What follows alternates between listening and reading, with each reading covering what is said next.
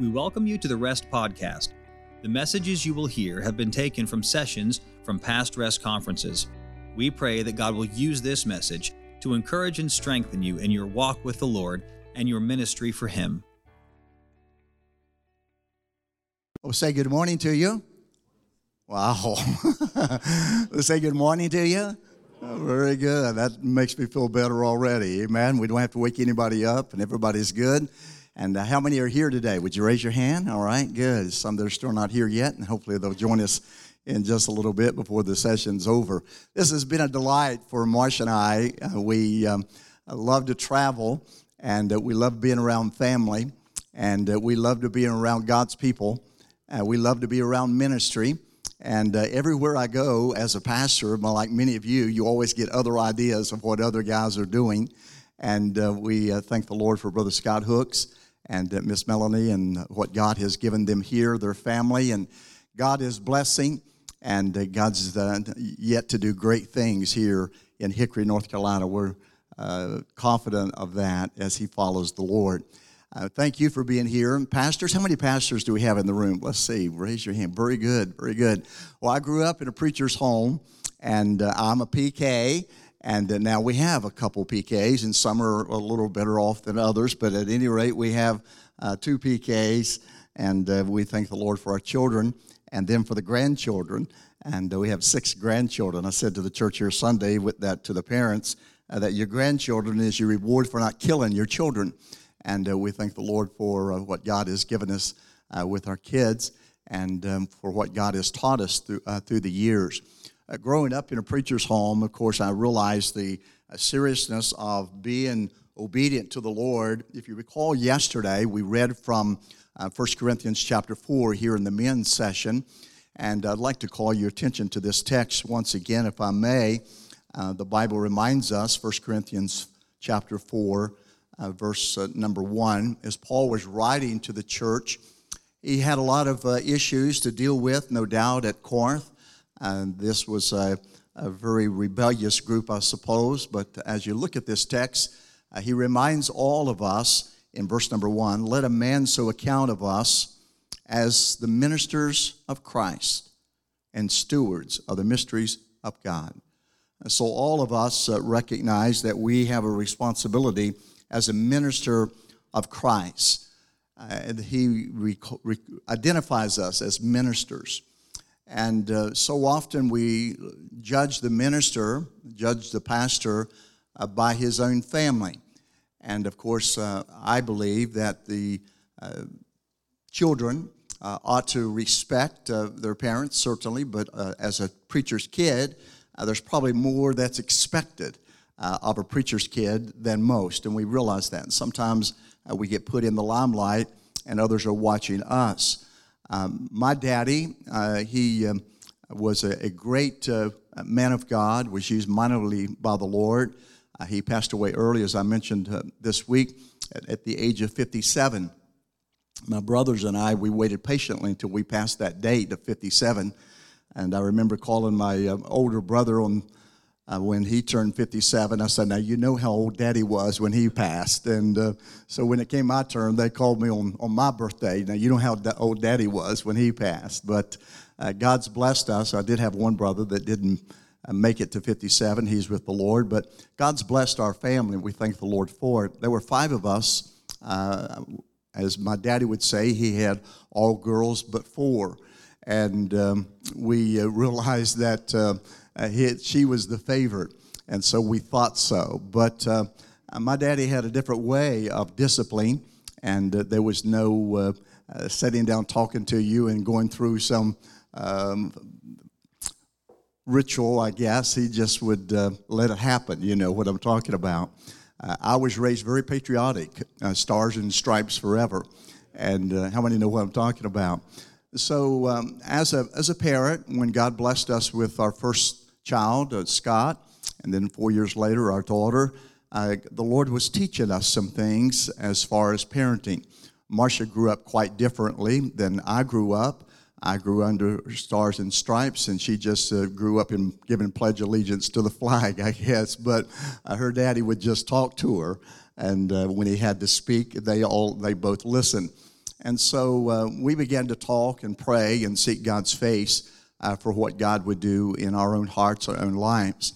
And we were married. I was 22, she was 18. It did not answer call to preach until some years later when I was 33, and we entered into the ministry just being a lay preacher and that kind of thing. But we realized that other people were watching us. They were watching our lives on how we were disciplining our children, how we were training our children. And so the Lord helped us through these days.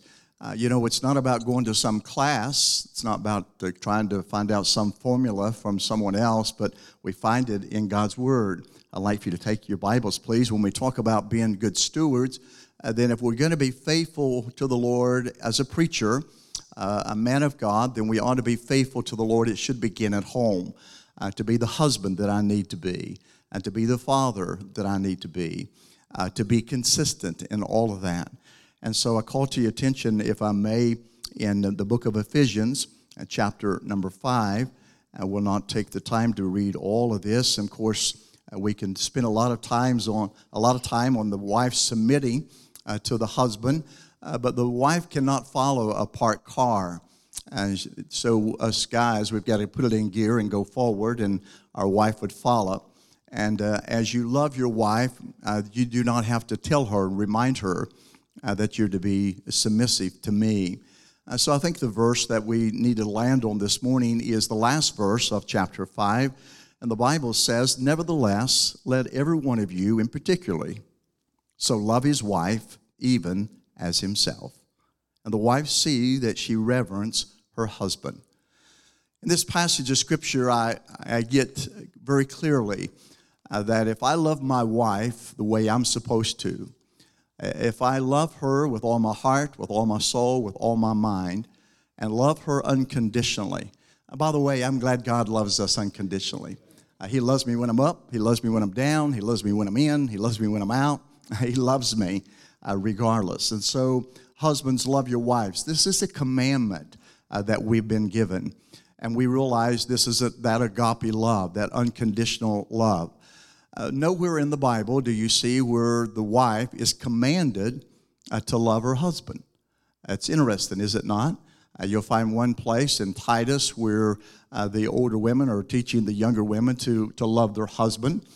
We realize that passage is there, but there's no commandment in the Bible that says that the wife is to love her husband. But in this one verse, you do see that it does say clearly, "Husbands, love your wives, even as Christ loved the church and gave himself for it." And then notice the last part, and the Bible says, "See that she reverence." And speaking of the wife see that she reverence her husband. And so we recognize in this passage of Scripture that there is a commitment. And that commitment is that husbands, we're to love our wives, and the wife is to reverence her husband. And as I love my wife, the more reverence there's going to be. As I love her unconditionally, regardless, up and down, in and out, good days, bad days, then she's going to respect her husband. By the way, the husbands need respect. Yes, it's good to say, "I love you," and I like to hear that every now and then. Have you said that this morning to me? I believe you did. And so I love to hear that. But the husband, he desires, according to the Scriptures, he desires and needs that respect from the wife.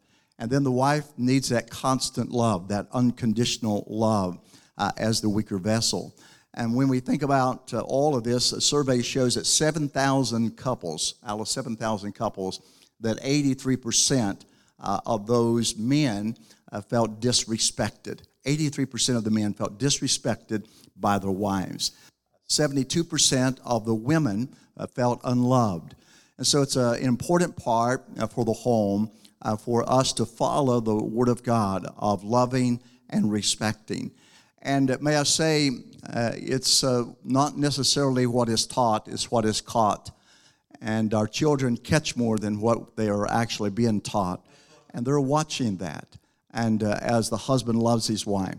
And my children have heard me say many times to my wife, certainly I love her, but they've also heard me say, "I'm sorry." And sometimes we're like the fawns, we can't sorry.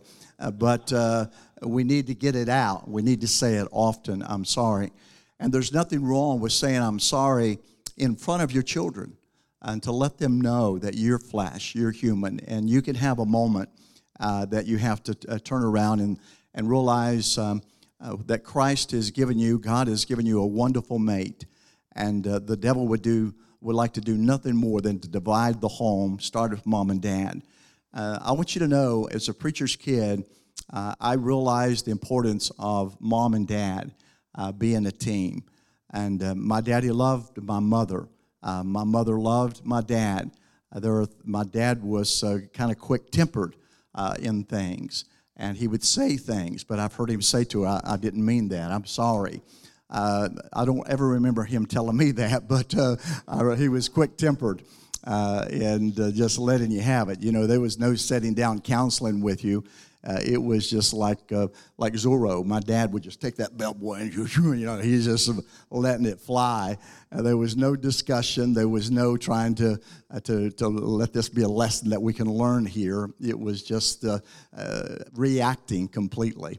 No question about it. So mark it down on this one word, first of all, is commitment. That commitment. Commitment that the husband has to the wife, and as he loves his wife, and then she's going to respect him. And so if you have that unconditional love, you do not have to demand respect. Oftentimes you say, well, I demand respect. No. Respect comes automatically whenever you're loving your wife, even as Christ loved the church. Do you respect the Lord? We do. Why? Because he loves us. And again, he's our creator. He's our sustainer. He's the one that meets every need that we have in our life. And so it begins with this one commitment, and that's husband and wife, and the love and the respect. Then let's talk about the children. And Marcia and I, we're not experts at this, but we're glad that part is over, and we're really loving the grandchildren part. I mean, there's just nothing like the grandchildren part. But take your Bibles, as you have already, open to the book of Ephesians 5, and we see again in verse number 23 how the husband is to respond to his wife and the wife respond to the husband. But notice in chapter 6, you're familiar with the verse, and the Bible says, children, obey your parents in the Lord, for what? This is right. Honor thy father and mother, which is the first commandment with promise, that it may be well with thee, and that thou mayest live long on the earth.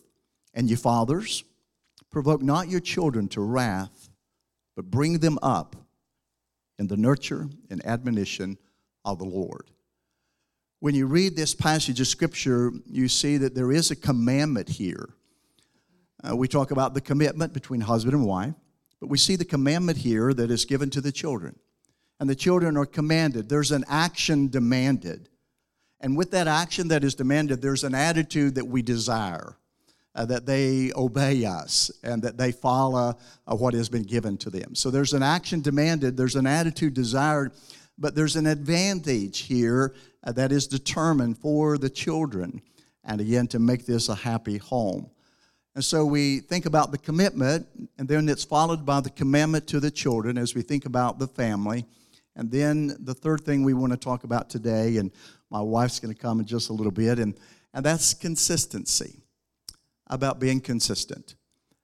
We need to be consistent in the way that we train our children. Sometimes the lines are so blurred, the children cannot really understand what they can do or what they can't do. And we all know, how many have children? Let's see, how many have children? Look, children, they'll try you every way they possibly can.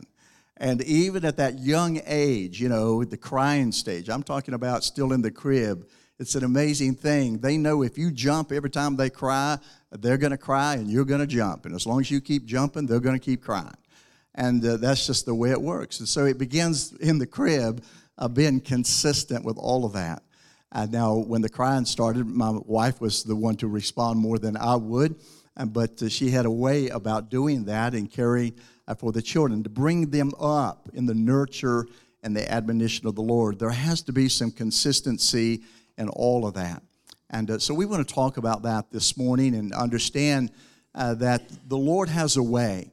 I remember if I may say this before you come, I remember the first time that I had to spank Scott. Now, there's days later that sometimes he probably still needs a spanking every now and then. But at any rate, I remember the first time I had to spank our firstborn. How many remember the first time you spanked your first child? Amen? Whoa, I'm telling you. Now, I grew up watching Zorro, okay? And that's the way it was, just impulsive reaction, whatever you want to say. My dad, there was no sitting down talking about it first. It was just, he saw me do something wrong, and then he would just take the belt off and just, wear me out. I was raised very patriotic. I'm talking about stars and stripes forever, for sure. But I remember in my heart and in my mind like it was yesterday. I remember exactly the room we were in, the living room. I remember exactly what had taken place, and immediately when it was time to discipline, there was no discussion. I just took the belt off, and I let him have it. He went to his room and cried, and I went to my room and cried. I'll never forget it. And I promised the Lord that if he would help me, that I would not repeat what I had been taught and what I thought was right. I'm glad when the Lord, when he does chasten us. And the Bible says he chastens whom he loves. And so when there needs to be correction, it needs to be for the purpose of not trying to get back at you. I'm not trying to show you who's boss. I'm trying to change the behavior. I'm glad God operates that way. And so Scott went to his room and cried. I went to my room and cried. And I came back, and Marsha and I, we prayed, and we asked God to help us. And from that day forward, when there was times of discipline, and there were many, there were times of discipline, then we had this policy and this principle. May I share it with you? Very simple. And before we would discipline, we would go to the room and say, here's what we're going to do. We're going to pray.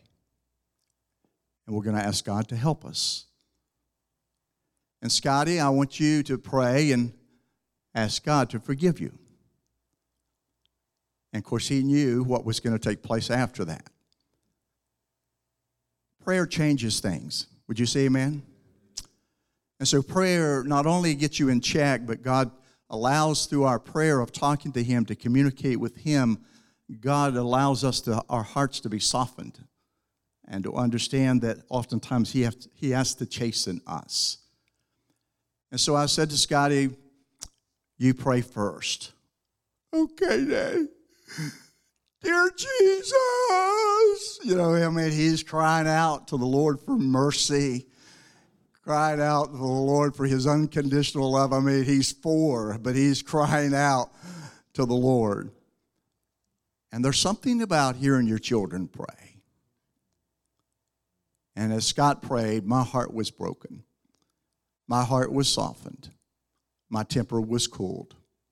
And you guys know what I'm talking about. And there's sometimes you just want to I'll show you who's boss.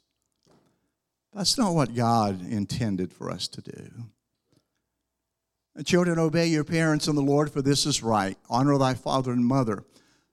The Bible says, which is the first commandment with promise, that it may be well with thee, that thou mayest live long on the earth. And sometime when my daddy was spanking me or whooping me, I thought my days are going to be short. So I believe there's a principle to be found here. Thank you for listening. We hope that the Lord has used this message to speak to you. The Rest Conference is a meeting designed to encourage and strengthen pastors, missionaries, evangelists, and their wives, along with other Christian workers serving the Lord in their local churches. Rest 2022 is scheduled for September 5th through the 7th at the Tabernacle Baptist Church in Hickory, North Carolina. We hope that you and your spouse will make plans to be with us. For more information on Rest, please visit our website, therestconference.com.